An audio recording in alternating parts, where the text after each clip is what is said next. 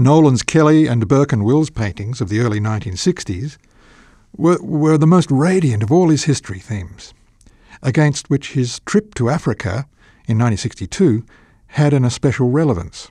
He said, "The main thing that struck me the first time I saw the animals in their free state is that they looked like new works of art, shining as if they'd just been painted by someone else whose name I didn't know.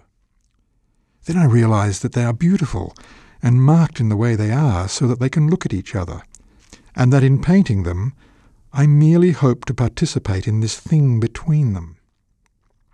I feel that there's a kind of painting to be done with animals and natural camouflage that would be, in a sense, a no painting.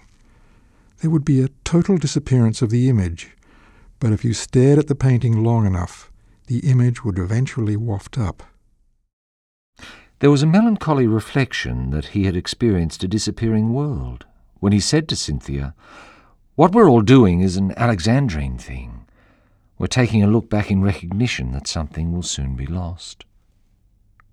The African scene in this way allowed an expansion of his ideas about death as transition, heightening his reading of the power of nature to remake itself. He saw the creatures of Africa spending their lives evading the inevitable, until at last, overcome by the force that would annihilate them, they were reabsorbed into the flux from which they had emerged.